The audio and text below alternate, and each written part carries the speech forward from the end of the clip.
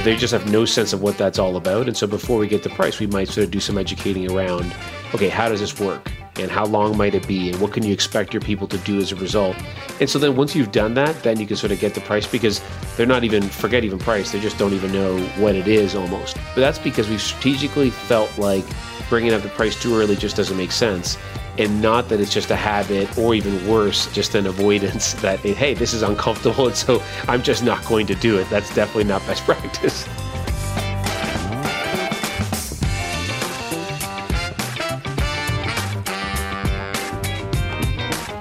Hi, friends. Welcome to the Sales Enablement Podcast. I'm your host, Andy Paul.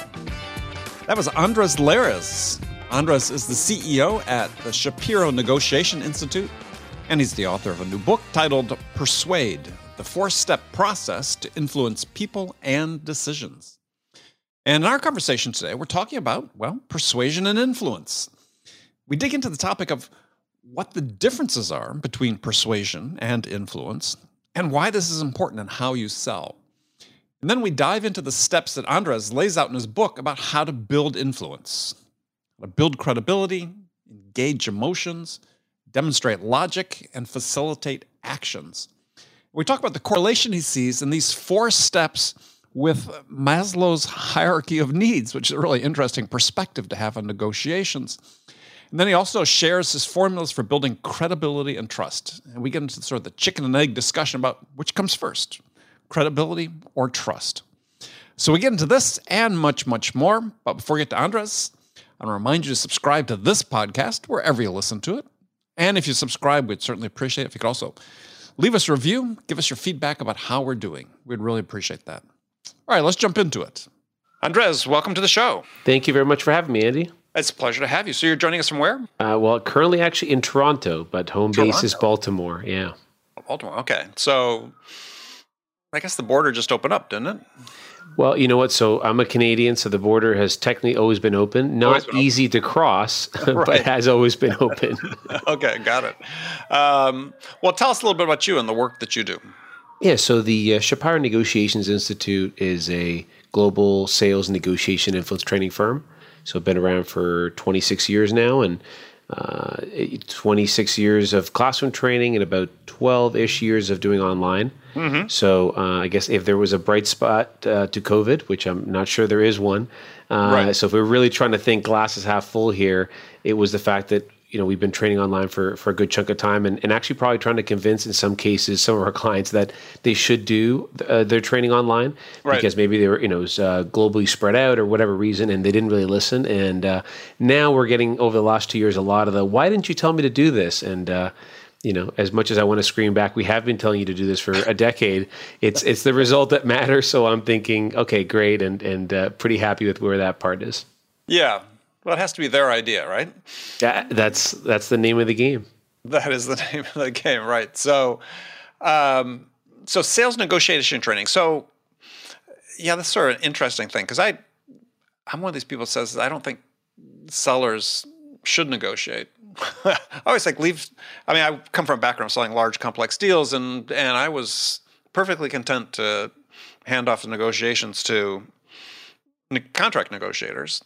Though I really effectively was negotiating through how I sold. So I'm just sort of interested in your perspective on that.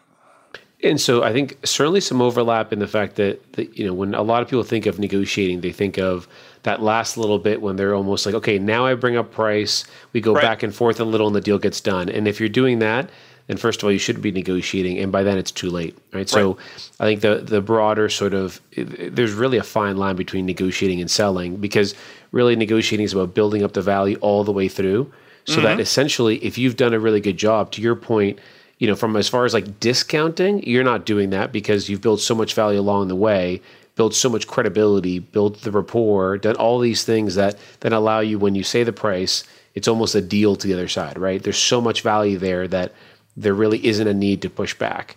And so you're almost overcoming the objections before they come up in the first place. Yeah, well, I always like to lead with price. I mean, early in my career, I worked for a boss who's a hugely successful individual whose theory was, quote early, quote often. because you use quotes as a way to qualify and do discovery, right? It's a trigger to a conversation. And we do. We believe in that as a company. Actually, internally, we believe in that. There are some clients that we advise that too, but it's exactly for that reason that it depends where you are, right? If you're the low cost provider or you're the most expensive, in those two probably spectrums, you want to do it because low cost, you want to really feature the fact that you're low cost, and if you are the most expensive, you do want to qualify. But I think in the middle ground, that might be the only times where maybe can you build some of that rapport and value so that when you do share the price, then you've almost at least, you've created enough sort of willingness to continue the process where you might have maybe scared some people off early on. So that's one of the ways of thought. But yeah, we certainly feel very much like you did, I think, it sounds like. Yeah. I mean, I have never understood why you hide from price. I mean, it's first of all, in my mind, and just logically, is you can't talk about, value is relative, is always going to be relative to the price, right? In one dimension or another. And so you really can't have a value conversation without price being talked about. Well, and I think why that happens, I think from our experience, most of it is because salespeople are uncomfortable bringing it up. That's a big part of it, right? But I would say, there's a difference between not bringing up price because you strategically think in a situation it's better to hold off or do it at a different time. But I'd say generally price is not brought up because there's an uncomfort to do so, and you sort of feel like that might screech it to a halt. And so then that begs a lot of questions on, well, if you're not convinced that you're worth that, how are you possibly going to convince your buyer that you're worth that, right? And so that's another can of worms there. Yeah, well, I think sellers think that I've got to tell them more about why we're good before I unveil price, because otherwise, they have no context for it, and it's. Yeah, not really. I mean, there's never going to be the ideal moment. Start with that. I mean, I thought that was a genius move on my boss's part, and have done that often. It's like, let's have that conversation up front, and then we sort of set a goal and we work toward it. Yeah, I think so. Very much so. I think the only exceptions, I think, for us, so sometimes when we're teaching clients, for example, when education is a big part of the sale.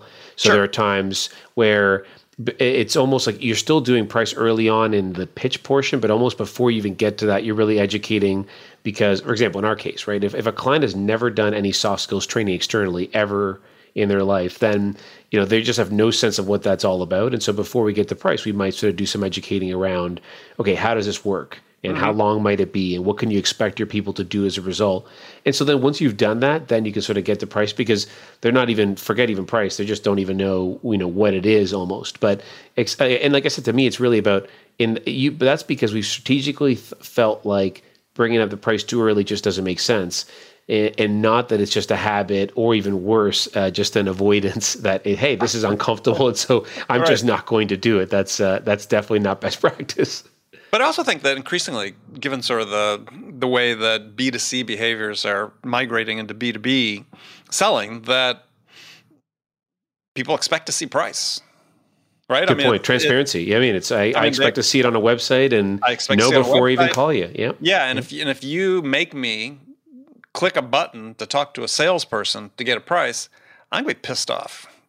Yeah. I mean, that's not a good first impression you want to make. So I think this idea of transparency there's more expectation around it.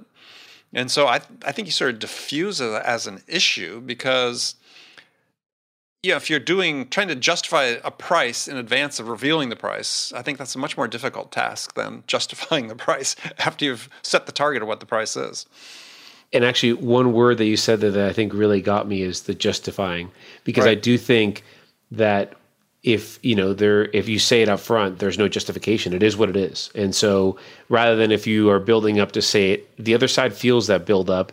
And so it feels like you're proactively justifying it, but there's nothing to justify, right? You bring enough value to the table that the price is the price and you're still going to get tremendous value as a result. And so I think even that mentality of when folks are justifying it, whether before or after, can be dangerous. Yeah. Yeah. And another point too about negotiation we had touched on before is the way I have worked large deals is you sort of build it like a puzzle, right? Or what's the tower game? Jenga? Jenga? When you pull them out or when you build it up? When you pull the block out. Jenga, yeah. And to me, that's sort of your goal, right? Is that when you get to the end of the process with your buyer, before it then transitions over to legal or procurement, whoever's going to do sort of the detailed T's and C's, you've wrapped up all the points, the major business points, the ones that are going to, have the biggest impact on you from a profitability standpoint and so on, as part of this puzzle, because you're going through a series of trade-offs with the buyer throughout the process of selling. And the end result is, well, if procurement says, well, we're just going to pull this block out here, it's like, oh, well, if you do that, it's going to change this dimension. Deliverables will change, time frame will change. This is what your people have already agreed to. So you've got this package that you deliver that is almost impermeable, the key business points, by procurement or by legal, because if they pull one out, it all falls down. Yeah, absolutely, in alignment there. And I think, and the pulling out, I think also is where I think you can almost like get a second chance to demonstrate the value. One of the things we talk about is the best way to really figure out if someone cares about something is you take it away, right? So, Andy, okay, you want to take that away? Okay, let's, So if you do that, then we're going to have to remove this. Oh, no, don't do that. Oh, okay, exactly. All right. That's what I thought. I thought that was important to you, but now we know for sure it is. Right, but what I have always tried to do is that conversation is not between me and procurement. It's between my champion, my sponsors, and their procurement, because the procurement will go to them and say, we're going to pull this out. And they'll go, no, we can't do that. If you do that, we're not going to be able to get on time, or whatever the dimension is that's affected by it. Yeah, absolutely. It's you have a lot more leverage, and it's going to go a lot smoother if the internal champion is leading it or at least involved. I think, and especially, the bigger the purchase, the more complex. Because I think also times, procurement, we do quite a bit of negotiation training on the procurement side also. Sure. And I think when we do that, I think a big part of it for them, and where it's actually evolved over the last decade to sort of negotiation and influencing, is because procurement also wants to be sort of, they don't want to be considered, this like the last step in the process that ruins deals, or, almost like, exactly. And the idea is that they're a strategic partner internally. Right. And so I think when you've got the internal conversation, you're not trying to save face or prove yourself, right? Procurement's just doing their job. I think sometimes when procurement's dealing with the outside party, the vendor, then they're almost like trying to prove their worth a little bit, right? Okay, let's lower the price. Let's do this. Let's X, Y, and Z. But when it's internal, they have less of that. And so it's a huge, it's a huge win when you can keep it internal as much as possible. Yeah. No, I just think it's something I try to teach people. It's just, let them have that discussion, because you've got somebody that's already bought into this vision, and they see how the pieces fit together. And they're a much more powerful advocate for not making changes than you are, because they're all on the same team. For sure. Yeah. All right. So you've written a new book called Persuade, the 4-Step Process to Influence People and Decisions. So what was the impetus to write the book? Well, one thing is for sure that I could not have picked a better time, because the writing occurred accidentally over COVID. Oh, there you go. So that worked out pretty well. If you're going to bunker down and do something, write a book is up there. I did the same, by the way, but yeah. So, and that was not on purpose. I wish I could say, it's strategic, but it was already I had been starting right as COVID came about. But so the impetus was, so we have a negotiation book, which is really sort of the basis for our negotiation training. It's been updated a few times, and influencing has been something we've been training for 10, 12 years. And so it was a combination of things. One, I've always sort of wanted to do it and never really sort of taken the time. But as time went on, it became almost evident that we needed something more there, I think, as a resource that people can go to after, as a way to market the firm, and then also as a way to learn more. One of the things that I really learned from, so our founder had written 4 books, so Ron Chapar had written 4 books before I took over. And one of the things that I learned from him, the last couple I was around for, was that, you learn a great deal. I know writing a book is a lot about sharing what you have been studying, learning, either from mistakes or whatever it may be, but you actually learn a great deal. And that's one of the things that I wanted to do is, okay, I wanted to sort of take it to the next step. And so that was the best part of it, actually. I feel like, and in the most interesting ways. I think what I expected to deep dive into, maybe there wasn't as much there as I thought, but other areas I hadn't thought about, there was a lot more. And so, like body language, for example, we've always sort of included a little bit, and we ended up just going into this huge deep dive on body language. And I think that was a year of studying body language, which was well worth it, and and I wouldn't have done otherwise. And things like that I think made the process really, really interesting and worthwhile. And then July 7th, the fruits of all that labor came to for, it came to a physical thing that we can now point to for better or for worse.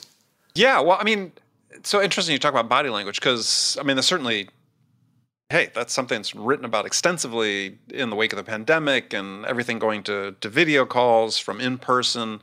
And one of the things that's written about is it's much more difficult to sort of be attuned to someone else's body language over a video call versus being in person. I was wondering, how you deal with that. As a human, you're dealing with another person. Body language is important, but you see people typically from the shoulders up.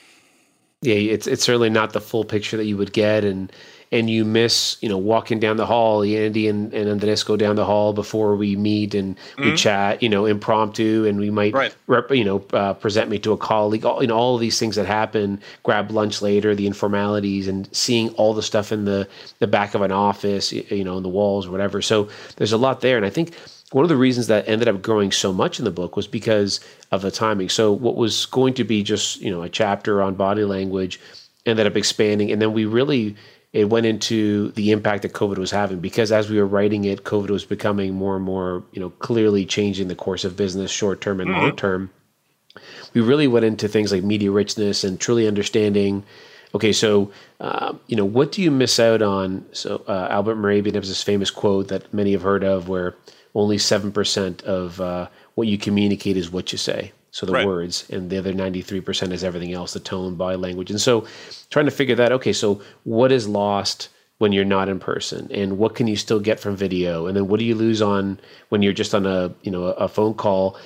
And so all of that was really interesting. And I think it's super timely, really, because I think there's got to be an in-between somewhere. Like, if we just do video calls for everything, then we're zoomed out, and there's been, lots of research around that, how we're tired. But at the same time, if we just totally avoid it, we don't see anyone in person or even do video, then we're missing a richness. We're missing a tool to develop relationships. And one of the things that I like, for example, right now, you and I are recording a podcast that's only on audio only, but we're on video, and it changes the feel of this, at least for you and I, and hopefully that makes it a better product for the listener. So I think it's a perfect example of something that's subtle, but clearly makes a difference, in my opinion. Yeah, well, the thing that's interesting too is I think that the research is just really beginning into the impact of video and what's lost and what's gained for doing it. I mean, I was a week ago. I went through and I forgot what triggered me to do it, but I was doing research, spent a couple hours online doing research about what's a more effective communication tool. Is it video or is it just audio? Is it just the phone? Because there was a study I'd read, I think in Fortune magazine, right at the beginning of the pandemic, when Zoom was already still, pretty popular, but not ubiquitous like it has become. And initial research saying, gosh, you miss so much with video in terms of tonality and just nuance that's missed, whether it's because you're distracted looking at your own picture or just the quality of the video and so on, that they're saying, hey, this is not the end all be all. Phone is still really important. And there's still more studies sort of coming out. I'm curious to see, what we're going to come out at the end, because certainly you gain some things with video, but we're also finding out that you're losing some things. You actually don't listen as carefully and as closely as you would just being on a phone. I think there's so much there because it's the same as like a tool, right? So, one kind of screwdriver doesn't work for every screw. And I think ultimately it's where we're going to end up, that video is going to have its use and audio will have its use, depending on the person, depending on what the subject matter is of the conversation. But and because there really are so many plus minuses, and I think the other factor will be technology will improve. So even over the course of the last 18 months, so Zoom had its security concerns as one of the big knocks, but the other was the quality of the video. There's certainly some other ones that have better quality. Right. So as the quality of the video gets better, as the quality of the audio gets better. But it's interesting, right? If you think about, like, just as a common example, so when we do training and you look at in the classroom, what are the chances that over the course of a 2-day negotiation training, someone would open up their laptop and just start working for 3 hours of an 8-hour day? And the chances were, over the course of 26 years, when I asked my facilitators, they said it's never happened. Now, someone had to step out for a call, of course, but so that's basically never happened. Now, what's the likelihood that someone just tries to plug away at work for an entire 90-minute session we might run? And early on in the pandemic, it was actually quite high. Yeah. And what's interesting is we actually tell our clients it's our job to keep them interested. So it's like, yes, we do want support. Yes, we do want you to set the tone that, hey, this will be engaging, interactive. You're going to do simulations and role play, so you're not going to be able to punch out work. But to some extent, we feel like it's our job, right? If we're good at what we do, we're almost selling to them. We're compelling enough to keep their attention. But certainly that just the media change, we're like, now we're on video. We feel like, whatever. And so there is definitely the next step when you're on phone. In the old days, you could hear the keyboard going and, someone's whatever. And so it is interesting. There's so much there, I think, and so much to study, and it's just not going to be a straightforward answer. Yeah. I mean, it's not like you're not distracted when you're on the phone. I mean, when I'm on the phone with my wife, she can tell within a heartbeat when I'm looking at my computer. So she's, perhaps more finely attuned to those things. Just the slightest pause in my response, and I'm caught out. Which, oftentimes she's right. So, yeah, I mean, I hope there will be a renaissance of the phone, because I tell people I did my first video sales call in 1989. So. Yeah, I've been doing it for a long time. Part of it is because I was in the satellite business and we use satellite communications for it. But I do think people listen better on the phone. They hear better on the phone. As a result, listen better. And I think people have to be more sensitive to your point earlier about being more multi-channel in the way they communicate. I mean, right now we talk about omni-channel, but the phone sort of seems to get overlooked. And I think there's a real place for it. All right, so I want to talk about your book, because it triggered a lot of. It's an area that I've been thinking a lot about the last several years, and the way you sort of set up in the title, and I'm really interested in your perspective on this. This is not meant to be a critique, but it's we tend to use persuasion and influence sort of interchangeably, and to me they're not really the same. And so I'm sort of curious in your perspective on that. Not the same. I think there's a ton of overlap, and it's interesting. I think even the answer to this as over time has changed. So we were founded as a negotiation training company, and then we started doing sales training and influence training, and then over time, even that we started to think, okay, well, where does selling and negotiating start and end? Where does influencing and negotiation start and end? And then the same with persuasion. So I think. Now, after having written the book and sort of really thought a lot about that, I would agree. I think they're not, perfectly synonymous, but I think there's quite a bit of overlap. I mean, I think it's almost like in a Venn diagram. There's some pieces where there's a big chunk where the two overlap, but you're essentially often exerting influence on others and influencing others versus I think the persuasion is a little bit different. But interestingly enough, from a dictionary kind of definition standpoint, which is where we started in all of this, sure, yeah, they're even more closely aligned than I think I would have expected. Well, actually, that's where I saw the differences, and because I'm writing about this in the differences between persuasion and influence from a strictly sales perspective in my new book that comes out next year is the way that we train sellers with persuasion. It's an instrument of coercion, right? Even the dictionary definition. Talks about to prevail on someone to do something. Well, to prevail is, you gain ascendancy through strength, which to me is by definition sort of coercive. And I think that this is what sellers that don't understand the nature of influence sort of default to this pushy persuasion. And it was interesting. Have you read Jonah Berger's book called The Catalyst? I have not. Yeah, I think you'd enjoy it. And so he's a professor at Wharton. He was on my program last year, and we talked about this. And he describes in the book research that shows that basically there's this universal resistance to being pushed or being persuaded. He calls it persuasion reactance. And the idea, he says, is that when people get pushed, they push back. But everybody has this sort of, he called it an anti-persuasion radar that goes off that when they sense someone's trying to persuade them. And I guess to me, that's like sets up persuasion as being very different than influence. But anyway, just interested in your take on that. I mean, first of all, that's another book to read, and definitely want to give that a go. Yeah. So I think we see influence as the key phrase I think that we saw in a lot of definitions was like having the capacity to affect. So Yes, I decisions, agree. character, whatever, and then persuade as causing something, almost causing an effect. And so I think when we sort of bridge the two, for us, it was in either case, you're almost like compelling it. And so I also think persuasion, it's one of the things that a friend and I really, when we were figuring out what we were going to call the book, I asked a friend of mine who's a PhD economist, I wanted his take, and he's just very thoughtful about this. And I said, what do you think? And so we were working through a lot of the definitions, and I feel like persuasion also has, even the word used, so coercion and a negative connotation.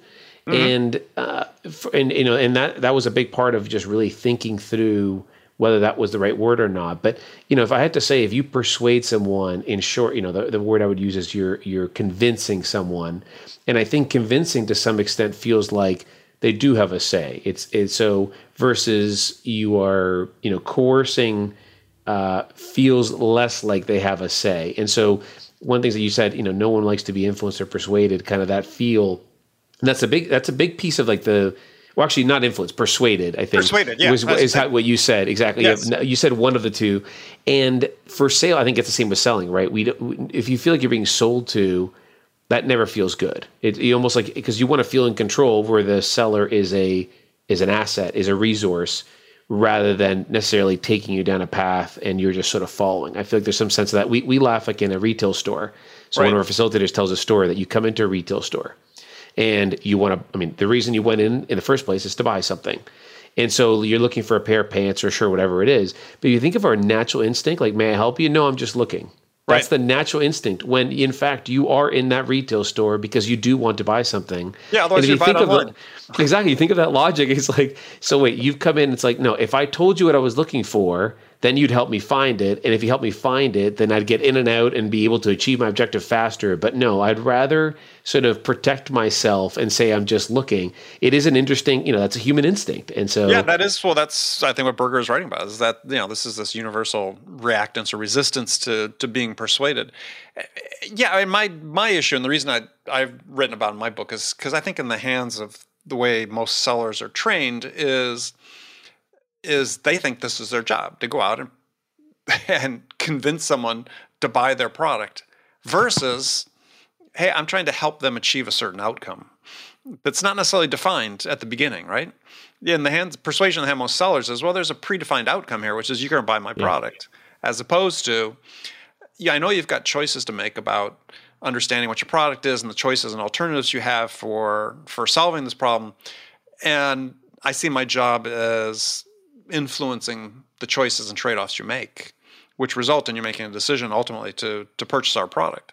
And I think this is this dichotomy of the mindsets that really exist in the minds of most sellers, and exist in the form of most sales training that's out there. This is, if you ask sellers what their job is, well, my job is to go persuade somebody to buy my product. And it's like, well, no, that's not your job. To me, that's not your job. To me, your job as a seller is to listen, to understand what's the most important thing to the buyer, and then help them get that. That's your job. I think that goes back to something you said earlier around the B2C kind of mentality moving its way to B2B. And I think the folks that do, the one version of what you just said, I think over time will just not perform as well, because you don't even, I don't even need to get that information from Andy. I can just get it from the website. And so you're not going to be able to persuade me to buy whatever it is of your product or services, because I've already educated myself enough before I even talk to you. And so I do think there's going to be, just a weeding out of that mentality to some extent. It'll take time, but, and I think then you get into the more thoughtful sales, which is really about thought leadership and being a resource, because the reality is, if you're going to be in the game long enough, you understand that the biggest, there are, we know some really successful salespeople we've trained or worked with or partnered with where they have said, you know what, Andy, I think in this situation, I'm really not the best fit for you.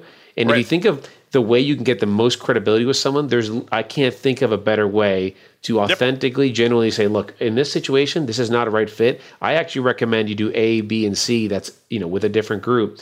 That person, if that works out, and especially if you've made the right recommendation, there's just no better way to build credibility. And we've actually done that a few times before, and it's unbelievable. We actually continue to get referrals from a bunch of those clients have become clients later. We actually get referrals from a couple of people who we've actually never worked with, Right. But we've made recommendations outside of it that have worked well. And it's a funny thing to think that someone's actually acted as a referral, as a recommendation, even, and been a referral when they actually haven't bought our service technically.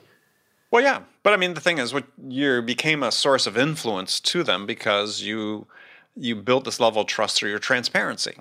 Mm-hmm. And transparency, as you know, is very critical for building trust. But it's, again, back to sort of this persuasion ethic that exists. I like to call persuasion sort of a hammer in the hands of most sellers.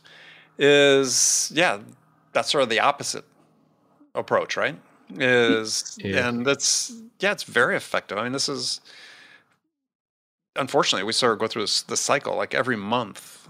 And sellers may start the conversation with the buyers, hey, I'm here to help. But then you get to the end of the month and the last 2 days of the month, and suddenly the discounts start coming in, and I'm not really here to help. I'm here to get an order.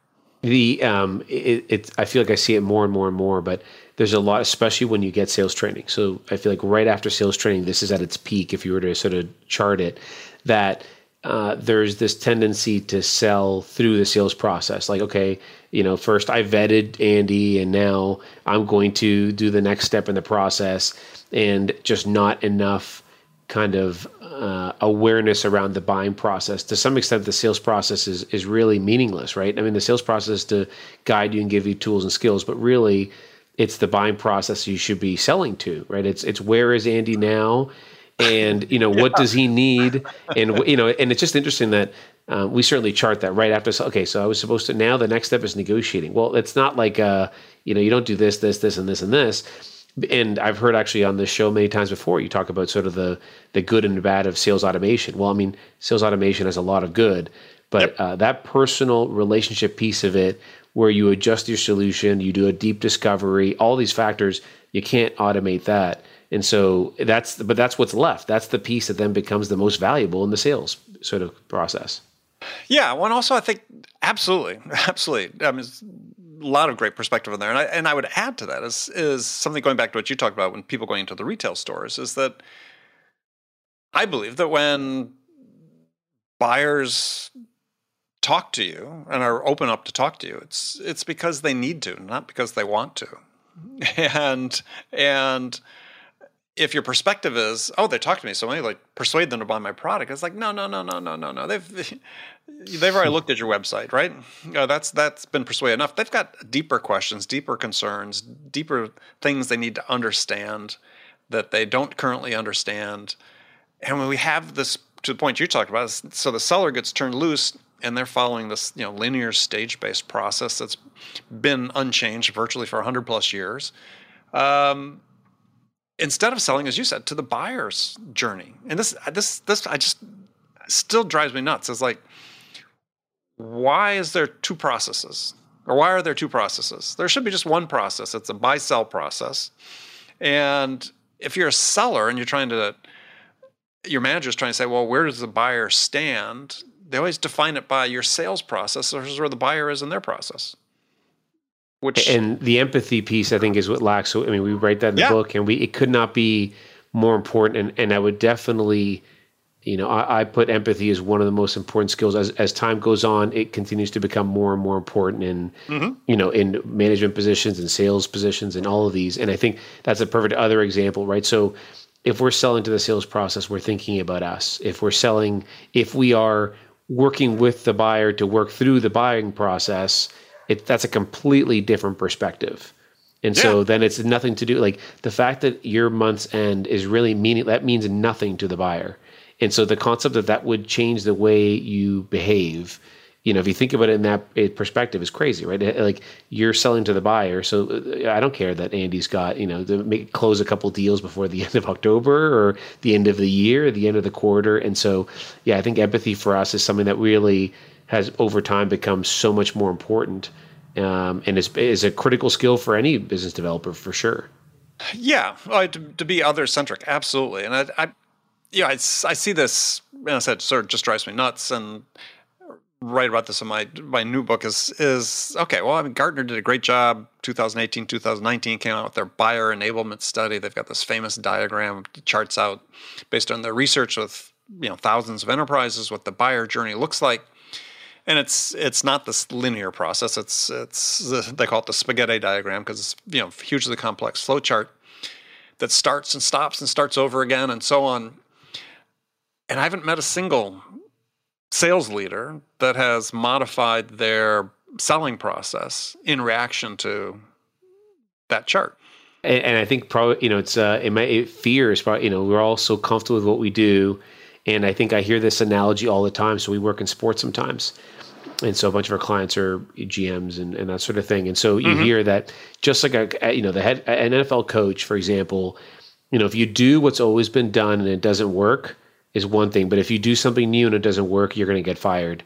And I think sales leaders, that's, it's like, which is a comical thing because really, that should have no bearing, but the risk factor goes up so much because it's just harder to explain where, hey, look, the reality is we're not going to implement a sales process. We're actually going to move to a buying process and it's complex. And so it's going to take time to implement. Well, how many people, how many presidents that are overlooking or directors of training, that's not it's difficult to even absorb and act on.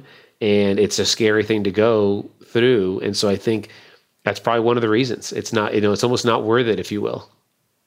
No, I think you nailed it, right? I mean, I think that the tech industry today, the SaaS business is wedded to a sales process that is useful for companies who are rapidly scaling, but is built on the back of ultimately poor sales performance. You're just doing a lot of it. And it, they can't break the habit because, I can't fix the wings while the airplane's in flight. Well, I think over time, eventually it feels like everything else, it will change. I don't know what the cause will be. It's one very successful company that starts to do it, could do it or what, exactly, and so eventually it'll happen, but it's hard to change that momentum. And, it's a big part of it. And the other thing is, there are some companies I think we've seen that are doing it to some extent, and no surprise, they tend to be smaller, right? So under the radar, more nimble. And so I think, there it is, because their thinking is, look, if this doesn't work in 18 months, we can go back. They have a nimbleness to do that. And I think there's buy-in from the entire executive team and things like that versus try moving, Fortune 5000 sales process or changing the way they do that. And not only will leadership, but think about how many salespeople you have to convert. I mean, that's the other thing too, that salespeople, like anyone else, it's certainly not a knock on them, like all of us. Naturally, we don't like to change. And, it's no surprise. We come in a lot of times and we've got, I've been doing this for 25 years. If I get one thing out of this training, I feel good about it.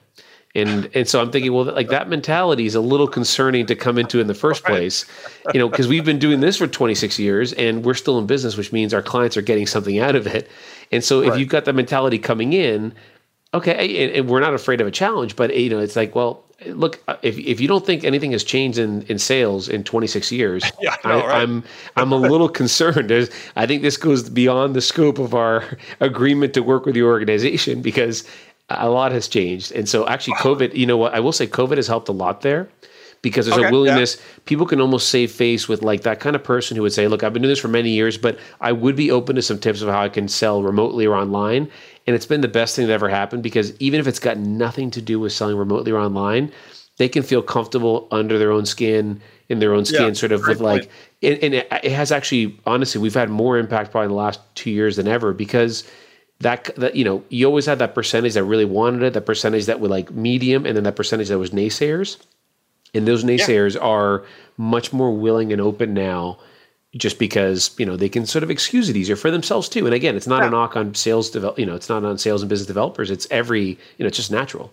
No, but you're right. It gives them a context to make the excuse to change. Absolutely. That gives themselves emotional cover, psychological cover. It's a great point. I hadn't really thought about that because I was just laughing what you're talking about because, anybody who's done any sort of training or speaking, we all know, the older guy sitting in the front row with his arms crossed the whole time and thinking, you can just tell them the expression on their face is, they're just saying, I don't need this. I don't need this. I don't need this. And to your point, there's people that refuse to think that the world has changed. And it's changed I try to think of the number of, without dating myself unnecessarily, the number of substantial changes in the sales world just in the course of my career. Overnight delivery got started the year before I started selling, right? And that was a huge shift, right? Suddenly we could get documents to customers really quickly across the country. That had huge impact on the pace of selling. And then, you go to, voicemail. People talk about voicemail. Everybody assumes voicemail's been around forever. It hasn't been. Voicemail was transformative. Just think of these things that have fundamentally changed the way we sell. Email, internet, on and on and on. I think there's a quote that our founder used to always say. It's what you learn after you know it all that really counts. It's a Harry Truman quote. Yep. And, I love that because I think that's like sometimes we could use that to sort of disarm somebody. And I will say, though, that there's nothing more satisfying than when you can get that person in the front row you sort of, mentioned that I think many of us can relate to when you convert them. I mean, that's like, even though it should be no more satisfying because you're trying to move the needle for every person in the room. When you've won them over, I feel like that's when it's truly satisfying that either you did it because of the way you did it or because you provided some really valuable and impactful piece of advice or whatever it is. There's just no better feeling. So. Well, but I think you really bring up such a great point I hadn't really thought enough about is yes, we know everything's changing as a result of and has changed as a result of the pandemic. We know things will be different on the backside of it. It's different already. More hybrid work. Even that, I'm sure, will continue to evolve, become more established in the workplace. But I hadn't really thought about it as like, this is an event that gives people the psychological cover to admit that they could learn something and learn something new and start a new chapter in their own career. And I think it goes hand in hand also with, there's a lot of talk of the Great Resignation and people just changing the way they perceive work. And so I think all those are factors that I think like continuous learning, it makes it easier, right? If you're changing jobs and you want to change careers or you're going from an employee to a freelancer, all these things give you additional excuses to sort of like, okay, I want to learn more about this, figure this out, try this. And I think the mentality of that is getting easier to do that. Now, I don't know that the first people, the Great Resignation, my guess is based on what I've read, is probably not necessarily a ton of those folks that are more senior because, the more you've done something, the less likely you are to sort of just pull the Band-Aid and change. But I think they are certainly being affected and just seeing all this change around them. And so it's one, again, so now I feel good about this conversation because now there's two things. So the fact that we were already doing online training for a long time before COVID, but now there's two, now it opens people up to try new things and be willing to change the way they do things. So, that's now the second perk and benefit of COVID. So I guess, I agree. And this sort I'm with my new book, I'm sort of counting on as well is I believe there's a set of sort of the stereotypical sales behaviors that are still sort of the dominant behaviors that a majority of sellers use that we know are unproductive, that have no value for the buyer and have no value for the seller, is that perhaps this is, a moment in time to say, let's just stop those, right? Let's just stop. They don't help and they're hurting. And we're doing a little bit of a reset here in terms of the way we work, the way we interact with our buyers. Let's start on a new foot, right? Let's focus on, how we influence choices and trade-offs that people make and be of help to them to achieve the things that are most important to them and be, other-centered as opposed to self-centered. And it feels like, part of the reason people are changing is a lot of times just even some studies show. So the churn in sales is, people don't want to work that way anymore. They want this internal coherence and consistency is important to them as they don't want to act one way as when they're in sales and another way when they're a human being. And hopefully those two will converge then. I think if acting the way that you're talking about and that becoming the way you do business, will mean it's more satisfying. And like you said, it's almost like you don't turn it on and off. You don't turn on your professional sales hat and then kind of go back home and, take that off. And I think that'll be more satisfying too, because I think you truly believe in what you're selling, that you create genuine relationships, and that changes. And I think it's no surprise. I think it's the chicken or the egg, right? But I think the most successful salespeople have been doing that. And it's both because they've been doing that, they've been more successful, but also, the vice versa too. I think they've also been more satisfied, and so want to continue doing it. I think there's a lot there. Yeah. No, I think there is. I mean, to your point about, a moment for change, I think sellers are going to embrace this moment. We're seeing some indication of that, still beginning edges of it. But, so much of the sales world is based around processes that are, managed by managers, managing from a position of fear. And so they index down on compliance to a process instead of letting people develop to become the best version of themselves. And they think they can sort of legislate the humanity out of what is fundamentally a human business. And I think that's going to come back. I hope so. I think, and I expect it to. It's just a matter of when. Yeah. No, I agree. All right. Well, Andres, so we've come to the end of our time, but thank you for joining me. Thank you. I hope you don't regret it. No, not at all. This was fun. So if people want to learn more about you and your book, how can they do that?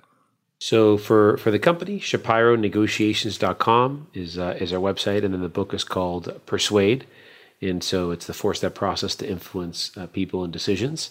And so in either case, but I hope people will reach out if they have any questions, and I hope that the book will be well received. It's nice now that it's been 3 months out. We've gotten some feedback, and good. And so, but yeah, certainly, and it's one of the reasons we connected. And I hope this is the first of many conversations, whether or not it's on the air or off air. Yeah, well, I look forward to it for sure. All right, well, thank you very much. Thanks, Andy. Okay, friends, that's it for this episode. First of all, I want to thank you for taking the time to listen. As always, I'm so grateful for your support of the show. And I want to thank my guest, Andres Lares, for sharing his insights with us today. If you enjoyed this episode, please subscribe to this podcast, Sales Enablement with Andy Paul, on iTunes, Spotify, or wherever you listen to podcasts.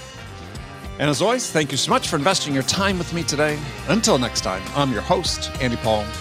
Good selling, everyone.